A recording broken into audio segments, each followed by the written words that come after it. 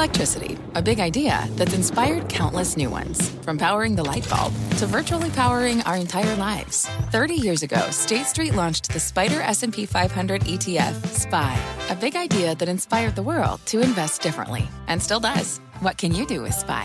Before investing, consider the fund's investment objectives, risks, charges, and expenses. Visit ssga.com for a prospectus containing this and other information. Read it carefully before investing. SPY is subject to risks similar to those of stocks. All ETFs are subject to risk, including possible loss of principal. Alps Distributors, Inc. Distributor.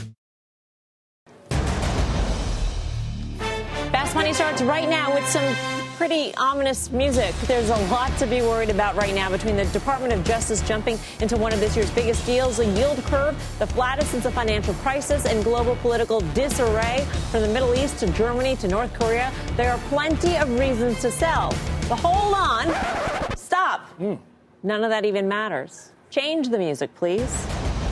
Everything is awesome. Stocks are at all-time high, shrugging off any headwinds. The Dow surging nearly 200 points at the highs of the day. And it's not just the Dow. The S&P crossing 2,600 for the first time ever, joining the Nasdaq and the Russell, all making fresh record highs today. Even safety trades like gold and bonds were up. So with no end to the rally in sight and the end of the year just a few weeks away, do you just keep buying, Guy? Yes, and I don't think we've wavered a lot on this one. We've said for quite some time that, and there are a lot of reasons to be bearish. You mentioned 3. There are probably another 30 we can mention. Doesn't matter because seasonality now is in your favor. I mean, Thanksgiving is 2 days away. We're going to be into the holiday season, as you say, and people are going to play catch-up. The Russell made an all-time high. To me, that's been the best indicator. We can argue whether tax reform is going to get done, not get done, but the IWM is telling you, in my opinion, something's going to get done. And I've said it 1,000 times. The market doesn't give you a long time to sell the highs. We've been here now seemingly for months. In my world, it means we continue to grind higher despite all the other noise out there. Yeah, the seasonality is key, but also the bond market is key, too, right? I mean, we talk about the flattening yield curve. Tony Dwyer will tell you that it doesn't matter, but here's why it doesn't matter, because where else are you going to go if you're going to invest dollars? If you're a mutual fund and you're getting money in and you're getting this passive management coming in, what else are you going to do? You're going to go into the stock market. So none of this seems to matter. Listen, I can certainly create the bearish case. I can always create a bearish case, but it doesn't matter in this market. And I agree with Guy that going into year end, it's going to be very difficult to have a sell-off because no investors are positioned to sell anything off. They're not that nervous. They've already racked up their gains for the year. If anything, you might get a profit-taking sell-off, but it wouldn't be anything significant. Yeah, I mean, I agree. I think the money we've seen coming in our desk is coming from overseas. A lot of the international money buying U.S. equities. So we talked about this a couple of weeks ago. We didn't necessarily see a pullback. We saw basically a flat market for almost 30 trading days. That really facilitated this sort of move that we're seeing right now. So it's consolidation. Consolidation, but not a pullback. And I think there was a lot of people waiting for that dip, didn't get that chance. And now what we're seeing to the end of the year, I think, is a lot of money flying in. So we've seen on the desk a lot of international money buying U.S. equities. Those fund flows continue to come in. I just don't see a pullback. Plus, you get a perfect storm for the bulls this week. You're pretty much done with earnings. You don't have any hiccups there that you have to worry about, any major road hurdles. You have D.C. basically on break until next week, so they can't screw it up. You're not going to hear that much dialogue about tax reform or tax reform efforts failing. And basically, the market wants to grind higher. So you have a flattening yield curve. What does the flattening yield curve love? Growth stocks. What's growth stocks? Large cap tech. That keeps the market going higher, at least for the foreseeable couple of weeks. The 8 biggest companies added $1.4 trillion in market cap in 2017. So if you're saying buy everything, you're saying keep buying these stocks which have already gone up by a lot. No, does that worry you? And it seems right about tech, I agree. But we've talked, industrials we've talked about. They're not that interesting. But if you look at defense stocks, if you look at names like Roper, and even grudgingly I would give you Caterpillar, which in my opinion has sort of defied logic in terms of valuation and what the market sees. I mean, they're going to still work going into year end, whether you like the landscape or not. I mean, that's just what seems to be happening right now. You could stay away from energy. You could stay away from retail, even though retail, I've said this, I've been burned by it verbally. There should be a reason to buy retail. That we have a lot of the negativity has to be priced in. Well, These things have been decimated. Going forward, you have the comps are going to get easier. This is their peak selling season, and every time you say it, before I'm done, they leg down another 2 to 5%. The comps are getting easier, but the competition is getting much harder. Right. I think you've been burned by the same thing that I've been burned on in certain names, is the positioning and the setups, the short interest, and maybe just beating expectations and seeing a massive rally because it's covering. So those aren't investable, in my opinion. They're tradable sectors. So I look at tech and say, where's money going to flow in tech? It's going to continue to flow into these mega cap names that are working. It's going to continue to flow into security software, which is in demand, and a lot of some of these software plays in semis. I listen to you guys, and what comes to mind is that value investing is completely out. Throw that out the window, at least through the end of the year. I mean, if you're not going to buy retail, you're not going to buy energy, you're not going to buy the beaten down names because they just haven't been working. And we've got seasonality. We're not going to. Right, exactly. Now, the only thing you might want to do is the dogs of the Dow theory, right? You might get some tax loss selling here in the end of the year. And if you want a strategy going into January, I would take a look at maybe it is the retailers. You might have to put up with a little bit of pain, but that dogs of the Dow strategy might work going into January. I mean, the only thing that concerns me is we're all so bullish. So for BK, it's like, it's very difficult for me. I would make a point about 200 points, 200 handles ago in the S&P. So I think, a lot of the things that I've held on to for outsized gains, I've had to hold my nose and not sell it and just say, do the opposite. Right. It's like Seinfeld, the opposite day. Do the opposite. Sorry to interrupt. We've got some breaking news on a cyber attack at Uber. Let's get to Deirdre Bosa in San Francisco for the details. Deirdre. Hi, Melissa. Bloomberg reporting that Uber concealed a cyber attack that exposed 57 million people's data. The report also says that the company paid hackers $100,000 to delete info and keep it under wraps. Also saying that the ride-hailing company's Chief Security Officer Joe Sullivan and one of his deputies has been fired for their roles in keeping the hack under wraps. Says that the compromised data comes from October of 2016. It included names, email addresses, and phone numbers of 50 million Uber riders around the world. We have reached out to Uber and will update you as soon as we hear back. All right, Deirdre, thank you. Deirdre Bosa in San Francisco. The first question that came to mind is, how do they know those hackers deleted that information? Well, right. And only $100,000. I got to think that info is worth a lot more than that. They're either the guys are complicit or they're the dumbest hackers in the world. I mean, $100,000. See what happens to the valuation of Lyft now and Uber. I mean, there's been that struggle, but this is under past management, new management team at Uber. I look at it and say, will they get a pass for that? They probably do from the investment community, especially the private investment community. Uber's an amazing story. It's going to continue to work. Again, this is a black eye. I don't think it crushes valuation. All right, let's get back to the markets here. Our next guest says there are 3 names at all-time highs you need to buy right now. Let's go off the charts with Rich Ross of Evercore ISI. Hi, Rich. Hey, Melissa. Thank you. Look, it's a trend follower's paradise out there, and I'm serving up the classics for the holidays. It starts with the big bird right here. This is Apple, okay? There's a lot to like about Apple, a lot of which is that symmetry with the past, okay? So you saw this big multi-year base of support after a 40% decline back in 2012. And once again, history repeats itself currently, and of course we get this big multi-year base breakout, boom, right into that textbook continuation pattern. So Apple has got to be the first name on your shopping list to buy at an all-time high. Of course, can't start the holidays without Amazon. We've talked about this stock before. What we love is that failed Head and Shoulders. Of course, that's the Head and Shoulders that rounds into form. But importantly, you test and hold the neckline and that 150-day, and the move coming out is just as strong. Boom, right into another one of those textbook bullish flags. That's a continuation pattern. I think Amazon goes to 1,250, 1,300. And we put a little modern twist on it to finish things up here. Alibaba here. Look at this base of support. You've already drawn it for me. Thank you very much. Beautiful base breakout, impulsive move, and once again, bull flag continuation pattern. Another thing you like about Alibaba, hasn't been trading all that long, so we don't exactly know where the resistance is. One thing we do know, quote unquote, it's higher. Buy the stock here on strength. You're set up for another surge into year end in these big 3 tech behemoths, if you will. Come on over, Rich. You didn't even ask us. Why should I ask? It's not even a question. He was that good. He's in the pantheon. Unbelievable. He's the Pokemon. That too. Rich, so we were discussing before about how there are certain sectors that investors might be tempted to get in because they're scared about stocks being at all-time highs. You might want to go to retail. You might want to go to energy. How do they look to you? I would say no. Fight that temptation around the holiday time, okay? You should buy what's working here, okay? This is the season to be a buyer of tech. Tech is leading, okay? And we heard about it before. As the calendar turns, I think people take a little bit of a different mindset. You might look to buy some of those laggards, maybe trim some of those winners. But for the time being, go with what brought you to the dance. And by and large, that's large cap tech, that's growth, that's industrials, that's select healthcare. So a lot to choose from. So, Rich, Alibaba's up 170% year to date. Amazon's up 52%. Apple's up 50% year to date. S&P up 16% year to date. Your premise of buying those stocks, do they work if the S&P takes another dip lower? I know my answer. What's your answer?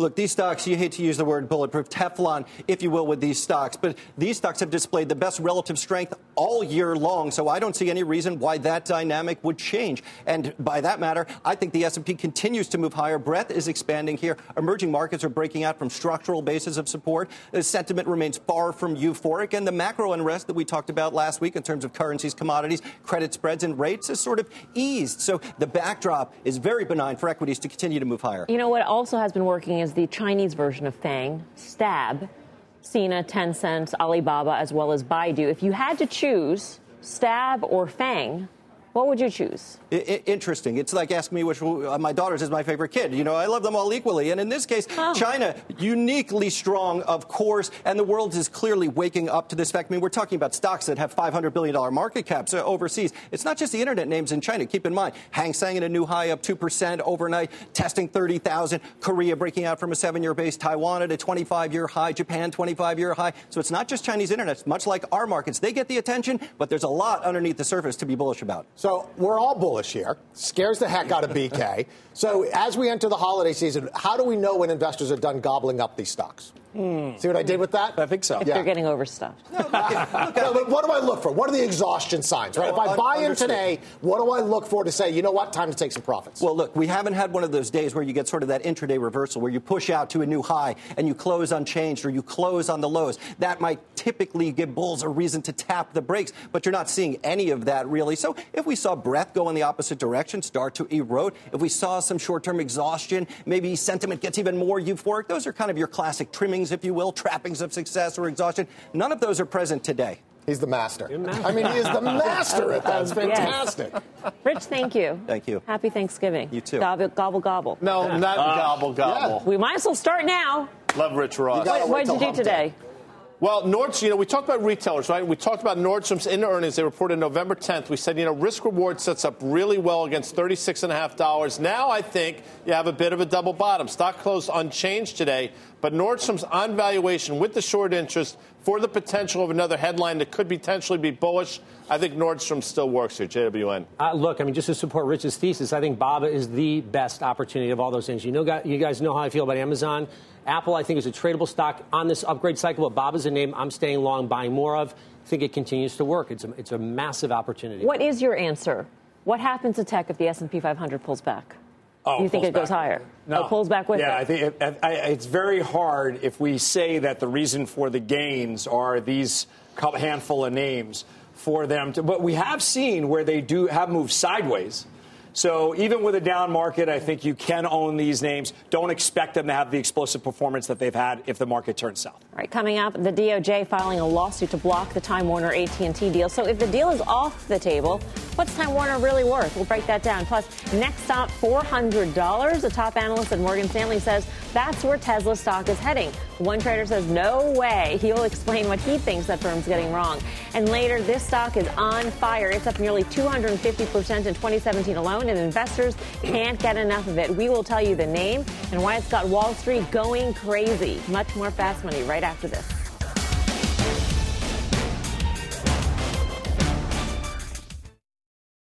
Welcome back to Fast Money. Time for our move of the day. Check out the ITB Home Construction ETF surging today, having a great year, up more than 50%. Housing's been a hot trade. Look at the gains in some of the biggest home builders. D.R. Horton, Pulte Group, Toll Brothers, Lennar, all those stocks surging. So are these gains built to last? Grosso's in this trade. So I would say yes. So I was in both KB Homes and Pulte Homes. I had a brief stay in Lennar Homes. Lennar Homes has been the laggard in the space. KB Homes is up 83%, as your chart showed. I shaved that one off. I'm still long Pulte, which is up 78% year to date. Everyone talks about the home recovery happening. Well, let me tell you, it's not over yet. I would say we're probably in the fourth inning. if that. There's a lot more legs, a lot more room to the upside in all of these trades. There's no supply on the market. There's a lot more room for all these trades to run. I'm still long Pulte. How about on the retail side? We had Lowe's earnings out this morning. Gross margins were a little bit light. Yeah, I mean, it's Home Depot that you want to go to. Home Depot's a name to own in that sector. 100%. I look at Steve's call. I agree with him 100%. We're at the beginning stages of a recovery within the housing market, and these names will continue to work. So Home Depot, I'd be a buyer of, and these home builders. Yeah. Yeah, I'm with you on the Home Depot. We've been pretty unanimous in our love of Home Depot. I think Pete pitched it recently, but you look at Home Depot trades at 21 times forward earnings. People played Lowe's because Lowe's is at 16 times. They figure it'll catch up on valuation. But as today's Lowe's report shows, I just think Home Depot's a better company right now, better balance sheet.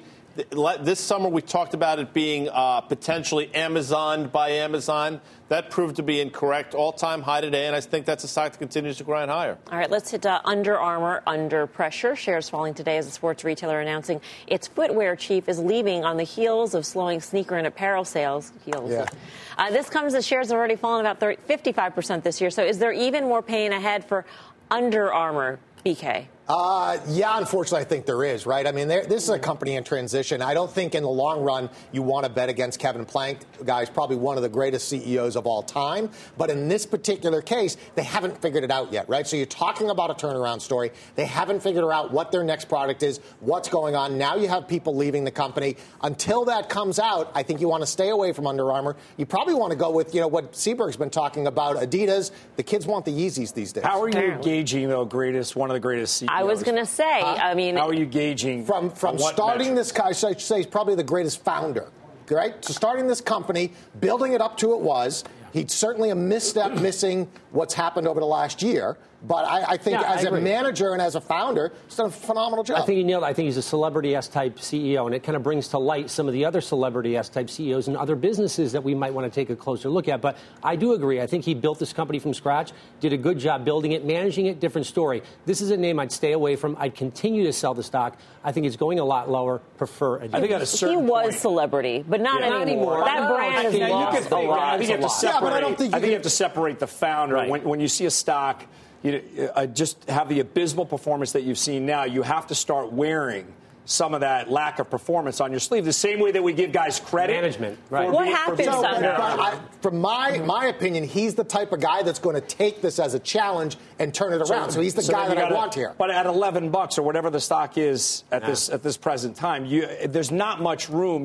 This is a very, very expensive option. Need a management team. This is a name that you should be buying. Well, you need a management team, right? So let me see what he's going to do. There's plenty of time. I can wait and see what his management team's going to be. Their projections were dead wrong, way over their skis. Multiple is more expensive than Nike. Trades close to 60 times forward earnings, despite the fact that the stock is going, I think, either side of $100 to where it is now. Valuation is still expensive. Their head of footwear just left the company. The headwinds are significant. What happened to this company? Their products became... What will happen to this company? Well, what happened was their products became ubiquitous. Yeah. What will happen? I think at some point they sell out to a rival for some... take under, perhaps, from prices that we still haven't seen. I'll tell you the only thing bullish that I could come up with Under Armour is if you get tax reform, their effective tax rate is slightly below 40%. Because they're mostly domestic. Exactly. So now if you see tax reform get cut from 35% basically down to 20%, if it gets done... It'll help them, but it doesn't help. I mean... Oh, let me tell you, when you start modeling a different tax rate, you're going to see a substantial pop in this stock from $11. That's just based on tax policy, if it gets done. Still ahead, Meg Whitman is out as the CEO of Hewlett Packard. She is speaking on the company's earnings call right now. We will hear what she has to say later this hour. I'm Melissa Lee. You're watching Fast Money on CNBC, First in Business Worldwide. In the meantime, here's what else is coming up on Fast. Don't be such a square. It's hip to be square. Actually, be a square, because Square shares are going nuts. And there's something to suggest it's going even higher. We'll tell you what that is. Plus, it's the question on every investor's mind. To be or not to be? That is the question. No. If you had to choose between Bitcoin or stocks for the next 5 years, which should you choose? We've got the surprising answer when Fast Money returns. I'm not going to get involved in litigation, but personally, I've always felt that was a deal that's not good for the country. I think your pricing is going to go up. I don't think it's a good deal for the country, but I'm not going to get involved. It's litigation. That was President Trump earlier today with some harsh comments about the AT&T Time Warner deal following a question from our own Eamon Javers. Now, this isn't the first time he has talked down the proposed merger. On the campaign trail last year, he threatened to block the deal. Still, up until recently, it appeared many on Wall Street were still betting it would go through, and that's causing a lot of pain. Leslie Picker's in the newsroom with more on this. Hi, Leslie. Hey, Melissa. It was, as you mentioned, among the most popular trades on Wall Street, betting on whether AT&T would successfully close its acquisition of Time Warner. And over the last month, that trade has put a dent in a lot of returns, with shares of Time Warner slumping through yesterday over rumors that the Justice Department would seek to quash the deal. Now, Time Warner stock is now trading about 13% below the value of the deal. That's a spread indicative of the increased skepticism that the transaction will ultimately close. The shares closed a mere 5% higher than the price 21st Century Fox offered to pay 3 years ago. Time Warner rejected the $85 a share bid at the time, and the question among many traders now is what happens to the price if this current deal does break. And the uncertainty surrounding AT&T Time Warner has thrown the fate of other deals in question. Bayer's $56 billion takeover of Monsanto, as well as United Technologies' $30 billion acquisition of Rockwell Collins, or at least in part vertical mergers. That's the same type of deal that's being questioned in the case of AT&T and Time Warner, with two companies on the supply chain rather than competitors. That's horizontal mergers. Now, investors are concerned that those two other deals could be in jeopardy as well.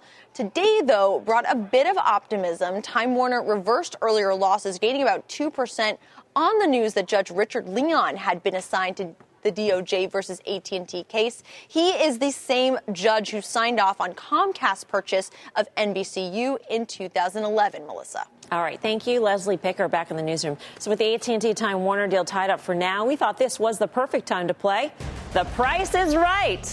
One of our traders will come down to the board and tell us where they think Time Warner should really be trading. When they're done, the other traders will vote on whether or not they think the price is right. So let's get to it. Announcer, who is the next contestant? Of course.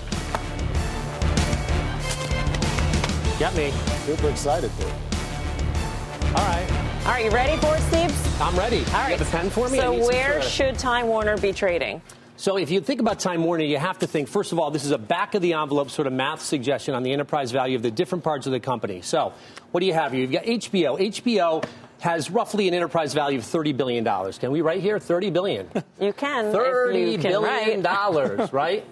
You look at Warner Brothers. Warner Brothers has roughly a $20-ish billion valuation. And you look at the Turner assets are worth somewhere, let's call it around $33 billion, right? So you look at those numbers, you say, all right, those are the little valuations of each of those independent businesses. How much cash do they have? They have roughly $2.6 billion in cash. You take out their debt, which is roughly $22 billion, and you're left with somewhere in the neighborhood of $64-ish billion. And I know Grasso's doing the math right there in his head, and he's so totally right. So $64 billion roughly. 778 roughly million shares outstanding. That gets you to a value of roughly $82 a share. So low 80s a share. Pull up the chart here real quick. Is roughly, if you break it out, kind of a 6-ish or 6.5-ish downside from the current levels. Now, again, that is suggesting that the deal does get broken up. Again, there's a lot of moving parts here. Putting a sum of the parts valuation on the actual businesses, you come up with roughly $82 a share, and that should be around fair value. All right. So traders, Seaberg here says Time Warner should be trading around $82 a share. Time to vote. Higher, lower, or is Seaberg's price right? Guy Adami, kick it off with you. I'm writing, but I'm going to write quickly. I say higher, Monty, and I say higher because although his math is spot on, the market is a discounting mechanism. Right. And I think there are intrinsic values that we're not discussing. So I think 81 is a trough valuation. I think this is closer to a $90 item, as we discussed last evening. All right. Well, remember, the price that David Seaberg outlined is $82, but 90 is still higher. 81, 82, whatever it takes. BK. So the price is right, Bob. That's what I would say. Wow. I think Seaberg's right on this one. If this deal gets broken up, I think you're going to have a problem getting much higher valuation because who else is out there that's going to actually buy these assets and get it through? So, to me, I think the price is right, Bob. Grasso? I think he's low. And the reason why I look at that is everything he said fundamentally you can't argue with. He's got all the valuations. But to Guy's point, it is a discounting mechanism. You have to look at the old price, $85, the new price, which was basically $108. Somewhere in the middle of that is where you wind up. And if you look at it on a technical level, where the stock has bounced to and troughed it at, you come up with basically a $95 price target. So I'm going to say he's low. So the split decision there is exactly why this trade has been very painful on the street in terms of the deal. Yeah, no question. All right, you've been a great contestant, David Seaberg. Thank you. That does it for The Price is Right. Don't forget to get your pets spayed and neutered. Still ahead, Meg Whitman stepping down as Hewlett-Packard Enterprise just moments ago. She's speaking on the company's conference call right now. We'll bring you her comments. Plus, one tech stock has nearly quadrupled its share price since its IPO 2 years ago. We'll give you a hint. It just jumped on the Bitcoin bandwagon. Much more Fast Money right after this.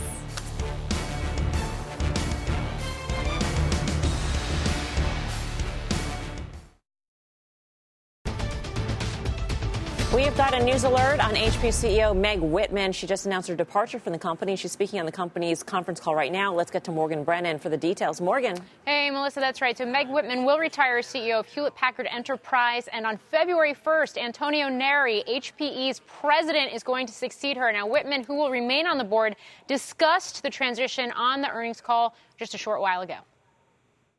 It has been the privilege of a lifetime to lead the company founded by Bill Hewlett and Dave Packard. I'm proud of what we've accomplished during the past 6 years. We've laid out a strong foundation for a prosperous future, and now is the right time for Antonio and a new generation of leaders to take the reins. I look forward to experiencing HPE's progress as a board member, and I'm very confident that Antonio will enjoy tremendous success. Now, Whitman also noting that for many years she has said the next leader should come from within the company. Neri is a 22-year veteran. He's a computer engineer by training who started at HP before the company was split into two. So on her legacy, Whitman pointing out HP has delivered a total shareholder return of 89% since November 2015 when the provider of IT services to businesses became a standalone company, adding that her successor will have the same focus on delivering value and that HPE is in, quote, strong competitive position to do so. Now, in terms of earnings, HP reporting better than expected earnings, revenue in line with analyst consensus, but the guidance for the current quarter was weaker than expectations. And you can see those shares of Hewlett-Packard Enterprise down 5.5%, nearly 6% in after-hours trading. I'd also just note, Melissa, Whitman will be on CNBC's Squawk on the Street for an exclusive interview with David Faber tomorrow morning. Back over to you. All right, Morgan. Thank you, Morgan Brennan. So this move in the after-hour session, is this entirely earnings or is partly Meg Whitman, Guy? I think Meg hopes it's part. She would never say this, obviously, but I think in the recess of her mind, she's actually happy that the stock is lower when she's stepping down. I mean, that's only human, right? Yeah. Wouldn't it be lousy if the stock was feeling. up 7%? I'd feel terrible. You understand what I'm saying? Yeah. So I think a lot of it has to do with her stepping down. But the stock has not been all, gangbusters over the last 6 months either. Now you're getting to levels where it's bottomed out before. Valuation seems reasonable. So maybe you can take a look at this stock tomorrow in the aftermath of today's earnings release. But there's not a lot of great things going on here. This has to be the 3-day rule in a stock that has given up its whole year-to-date performance. So to Guy's point, you can look at it from that $12.90 to $13. That's been support. You can go back on the charts. And obviously, big, round, fat numbers. $13 was the recent low. You want to take a shot, give it a couple of days to breathe, but not a terrible spot to get in. But to Guy's point, it could be lights out for the stock in general. All right, we've got some more breaking news on that story that Uber paid $100,000 to cover up a major cyber attack. Let's get to Deirdre Bosa for the details. Deirdre. Hey, Melissa. Well, CNBC can now confirm that Uber concealed a cyber attack that exposed 57 million people's data. A source familiar with the matter tells me that the two hackers that stole the data were paid $100,000 to delete the info and keep it quiet. Now, I asked what would make anyone think that they would actually do that, delete the data. And my source tells me that Uber did a forensic audit and there was nothing to lead them to believe that anything was ever used. Now, in a blog post just published, Uber's new CEO CEO, Dara Khosrowshahi, writes, quote, I recently learned that in late 2016, we became aware that 2 individuals outside the company had inappropriately accessed user data stored on a third-party cloud-based service that we use. The incident did not breach our corporate systems or infrastructure. Now, Melissa, I'm also told, and this is also in Dara's post, that the names and drivers' license numbers of around 600,000 Uber drivers in the United States were stolen. The rest of the data compromised, I'm told, was mostly names and email addresses, so that would be mostly Uber customers around the world. Now, in response, Uber earlier this week fired its chief security officer, Joe Sullivan, and one of his deputies for their roles in keeping the hack under wraps. Before joining Uber, Sullivan was actually the top security guy over at Facebook. The big deal here, though, guys, is that people and regulatory authorities, they were not notified of this breach. And while the company says that they have reason to believe nothing was ever used or sold by the hackers, we'll have to see if that's actually the case over time. Guys, of course, Dara Khosrowshahi, the new CEO, has only been in the job for a few months. He has another crisis on his hands while he needs to step in, shore up the business, and worry about that SoftBank investment. Melissa. Yep. Deirdre, thank you. Deirdre Bosa in San Francisco. So it appears to be phone numbers, et cetera, not Social Security numbers. So maybe that's why it's $100,000. Maybe. This is another blemish for the company. It is. But here's the thing, right? We know this, again, this happened in the past. You got a new CEO who's cleaning all of this up. So presumably this is kind of, all right, this is a past mess. It happened. We fired the guy, they did the right thing, and now they move forward. So I think ultimately this is going to be a good thing for Uber. Yeah, but how do you trade other stocks around it? I mean, David, great job with Equifax, by the way. It was $94. David said, it's in the stock. You got to get back in. I think it closed at 110 today. But all this just to me illustrates the need for these cybersecurity names. And it's shocking to me that names like Symantec and FireEye haven't done better than they have. Now, you look at Palo Alto Networks the last couple of weeks. It's been doing pretty well. But I think you want to turn your attention to names like this because stories like this is not the last story we're going to hear. They're going to be more, and they're only going to get worse, in my opinion. Yeah, I mean, the question is, what's the moat around the business? You look at Equifax, they had a moat. They had all those customers, and they were working to shift gears.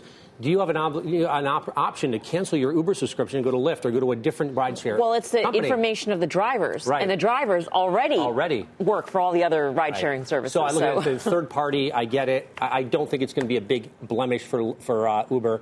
I think they'll work out of this. All right, still ahead. Tesla sitting in bear market territory, down 18% from its high. But could the stock be about to make a major comeback? The traders will weigh in. Plus, Bitcoin hitting yet another record high. Its market cap now bigger than, get this, McDonald's. But how much do you really know about the cryptocurrency? Guy Adami takes to the streets of Times Square for the ultimate test. More Fast Money right after this.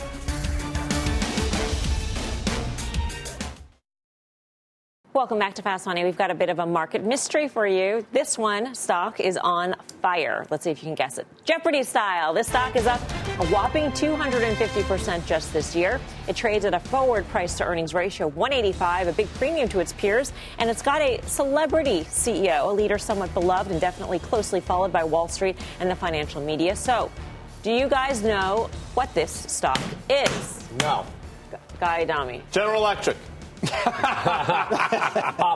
up 235. Any other guesses? What is Tesla? Square. Oh, how? How did we miss Square. How did you get that one by us? Yep. It is the stock that Wall Street just can't get enough of. So is the payment company on the way to be the next cult stock in the same vein as Amazon or Tesla? I'm not going to go to you because you own Square. Sure. I'll go to you. Yeah, well, I should have listened to Grasso earlier in the year because he's been on this the whole time. So I actually think Square, even though it's had this run, has a tremendous runway ahead of it. Their decision to integrate Bitcoin into their product, I think, has a huge upside to it. I actually think it also might help out Twitter as well. Yeah, I mean, if they can actually charge less than Coinbase, right, it's going to do what the online trading platforms have done, which is make it a race to the bottom in terms of commission. Exactly, and you already have this built-in user base, right? And so now, there was Citibank came out, I believe it was, said they could generate $30 million a year in revenue. I think that's low. I talked to one of the best analysts on the street, Spencer Bogart. He thinks it's much higher than that. If you just look at what Coinbase is doing, if they can take a fraction of that, they're going to kill it in this space. I think think definitively the last 10%, last 12% was from the Bitcoin exposure. And yes, it's a tailwind, no doubt. But Square Services, people looked at this early and thought it was just a simple payment processor. Square Services, online food delivery, Square Cash, gift cards. There's so many tentacles to this story. I was lucky enough to not be dumb and buy it and not listen to a lot of people who said it's just the same thing. It's a hardware company. It's not hardware. It's a services company. And let's think about scale now, right? And let's throw into the mix Facebook. Facebook gets in the mix and they go out and they acquire a payments business. Or they just replicate this model because it doesn't seem like there's any real moat around it. So Facebook, their user base, the whatever billions of users they currently have, you look at it and say, how easy is them to replicate, and can they come in and just take I don't know this if it's over? not. I don't think it's that easy for them to replicate. I mean, they have to go out and buy a payments processor, and so maybe they go out and buy a PayPal or something like that. PayPal. That would be it. And so I mean, Square is competing. Would you buy Square here? I would buy Square here. Would you buy Square here? I think Square's a trade here. I don't know if I'd go in head first and buy it. A trade here. It's up 250%. I'm still in it, which is in effect buying the stock here. Yes. You know, a big question here in terms of the Bitcoin and Square's selling Bitcoin is how popular is Bitcoin? I mean, for the average person on the street, you know, they've already accepted Venmo and other sort of payment services. Do they know about Bitcoin enough? That's the question. Where do we do this show every night for the last almost 11 years? I just said where. Right here in Times Square. Right here at the Times Square. It's a melting pot of people, of humanity out there. Mm-hmm. So what better place to go out and ask the question you pose? Really? I mean, Bitcoin, stock market, the whole thing. So I went out there. I mean, just take a look at this, Melms. I have a question for you, Grace. Did you know that U.S. stocks are at all-time highs? No. I love it. Yes, I do. Yeah. Yes. I've heard that. Yeah, well, you just heard it right now. You know about this Bitcoin? Yes, I'm aware of it. No. I certainly do, yeah. I've heard about it. Yeah, I heard about the Bitcoin, and I think it worth a lot of money right now. It's really a good investment for somebody. I don't know about the volatility of the Bitcoin. 5 years from now, would you rather be long stocks or long Bitcoin? Stocks. Long of U.S. stocks. Bitcoin. I'm going for stocks. I think you should go for stocks. Equities. That's a good answer. I don't give a poop about Bitcoin. Stocks are always around. They've always been around. I'm going to stick with it. You can say you're a millionaire in Bitcoin, but it doesn't mean anything. You hear that, BK? Means nothing. Nothing. It's surprising. That's harsh. Tough crowd, huh? That's harsh. I don't know. I mean, $1 million is still a lot of money to me, and it still buys dinner. Did you run into anybody that owns Bitcoin? There were no Bitcoin owners out there. But that's the bullish case.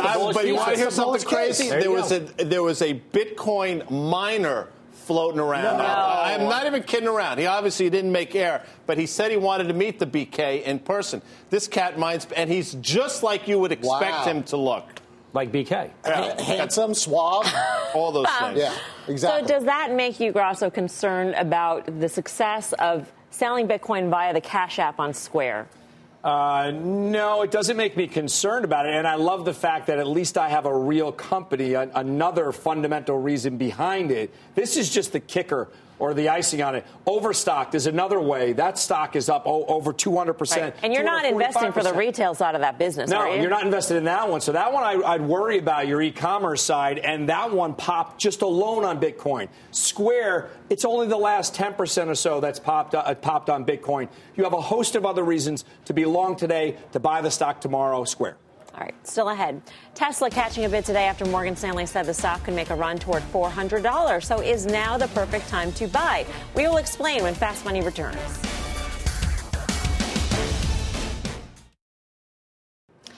Welcome back to Fast Money, and take a look at that. That is Square moving higher in the after-hour session, popping about 2.25%. Remember, we just asked the question whether or not this would be the next cult stock. So we do have some believers out there, apparently, in Square. I think the answer is yes. It could be. Again, this is after-hours action here. Now to our call of the day, shares of Tesla jumping nearly 3% after a new Morgan Stanley note. My Fast Money friend Adam Jonas said the stock could surge to $400 next year as the company begins to tackle its recent production woes. The stock has soared nearly 49% since January, but still down more than 18% from its highs, now sitting in bear market territory. So do you bet on a bounce in a Tesla, or is this stock a no-touch? We should add, that. He then writes in the headline of the note, first 400 and then 200. So this is an interesting note. First 400, then 200. Yeah. After they split 2 for 1, or the stock's going to get cut in half? It's important to ask that question. Fair question. Look, BK nailed this one. When we were bullish in the stock, and we said it had to prove itself at 385. It got there, failed. BK said double top. Stock went straight down. We also said there's a very good chance it trades down to 280, 285. Well, it printed 292, and now it's bounced. How do you trade the stock? Steve will say, I think correctly, that you wait for a breakout above 325. And I think that's exactly what you do. I'd rather buy it on a close above 325 than to sort of 50-50 here at 317. I know that might not be intuitive to a lot of people, but again, I'd rather buy the breakout than try to buy it here and pray. You had asked me on the desk at the 306 level, would I rather buy this or would I rather buy GM? And my choice was Tesla, because you can't box it. It's not an automaker. It's a technology company. So with technology, you have to pay a higher multiple. The story's not over. It's got over a 20% short interest. It still goes higher from here. 322 is the level I think that you need to close above before this is just a trading range exercise. In terms of the cash burn, that is going to be interesting. Nomura, which is the biggest bull on the street because it's got a $500 price target on Tesla, the highest price target on the street, said yesterday that they expect the cash position will remain fragile. I mean, all sorts of cautionary language. Nobody cares. I mean, he's Jeff Bezos. Somebody cares because it's bear market territory. Oh, I mean, listen, the stock's absolutely ripped. I mean, it's bear market territory off a massive high. The market does not care about the cash burn here. They continue to be able to raise capital. Elon Musk is brilliant at shifting things around. All of a sudden, they got to raise capital. Guess what? We're doing flying cars, and everybody buys into it. I love Tesla as much as anybody else, but it's a story just like Amazon was. They're getting a pass from the market, so you can't look at those metrics. You have to look at this on the big picture, and it's almost like buying into a venture capital type of thing where you know they're going to have to raise money, but you're buying into the big picture. I think people know they have to raise money, but I look at the launch just now with the sports car and the truck. Would the stock have been up more a year ago, into a face of that kind of launch, a dual sort of launch, a surprise launch of the sports car, and you got the truck as well, and then the roaring reports afterwards about the opportunity for that particular vehicle. The fact that it's up at all, though, well, David. Here's the thing. The story is great, and you're right. Elon Musk is a celebrity CEO. He's got the momentum going here. At some point, the music's going to stop. Competition's going to come in, and they need to put up. They need to put up in an aggressive Remember way. when he came into the marketplace, your choice was a Toyota Prius. I get it. So I look at the $400, $200 sort of move. I agree with that. I think it's a very interesting What's the way to bearish sort of set it up. Production. Competition. He misses all the targets. He misses the targets, and he got a capital raise in the meantime. Right. So when David said you would have thought the stock would have been up more with their sports car and with their truck, the truth is I'm shocked and impressed that it's up at all. If they have production problems without two other entities taking up their cerebral content or their bandwidth, I think it's impressive, and it speaks to the point that people have to own this. There is competition. Competition is only growing, yet the stock continues to perform. Well, it looks like some traders are betting the rally in Tesla will continue. So let's get to Mike Coe out in Austin, Texas, to break down the options action. Hi, Mike. Hi there. Yeah, so Tesla was one of the top 10 most active single stock options, which is particularly notable given its high share price. So notionally, it was actually much more.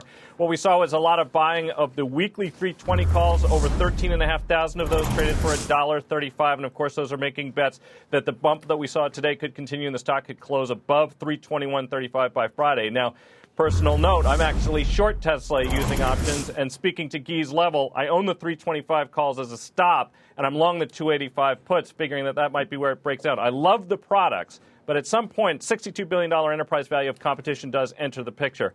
It's going to be tough to keep it up here, I think. Wow.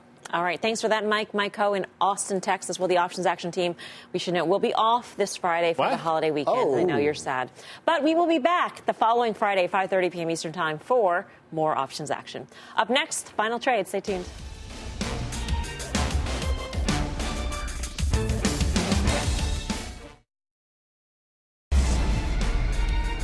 Time for the final trade. Steve Grasso. This one has been another big winner, but it's been a roller coaster. CAR, Avis Budget, CAR is the ticker symbol. I think you're good to get back in. November pricing looks a lot better. Bullish.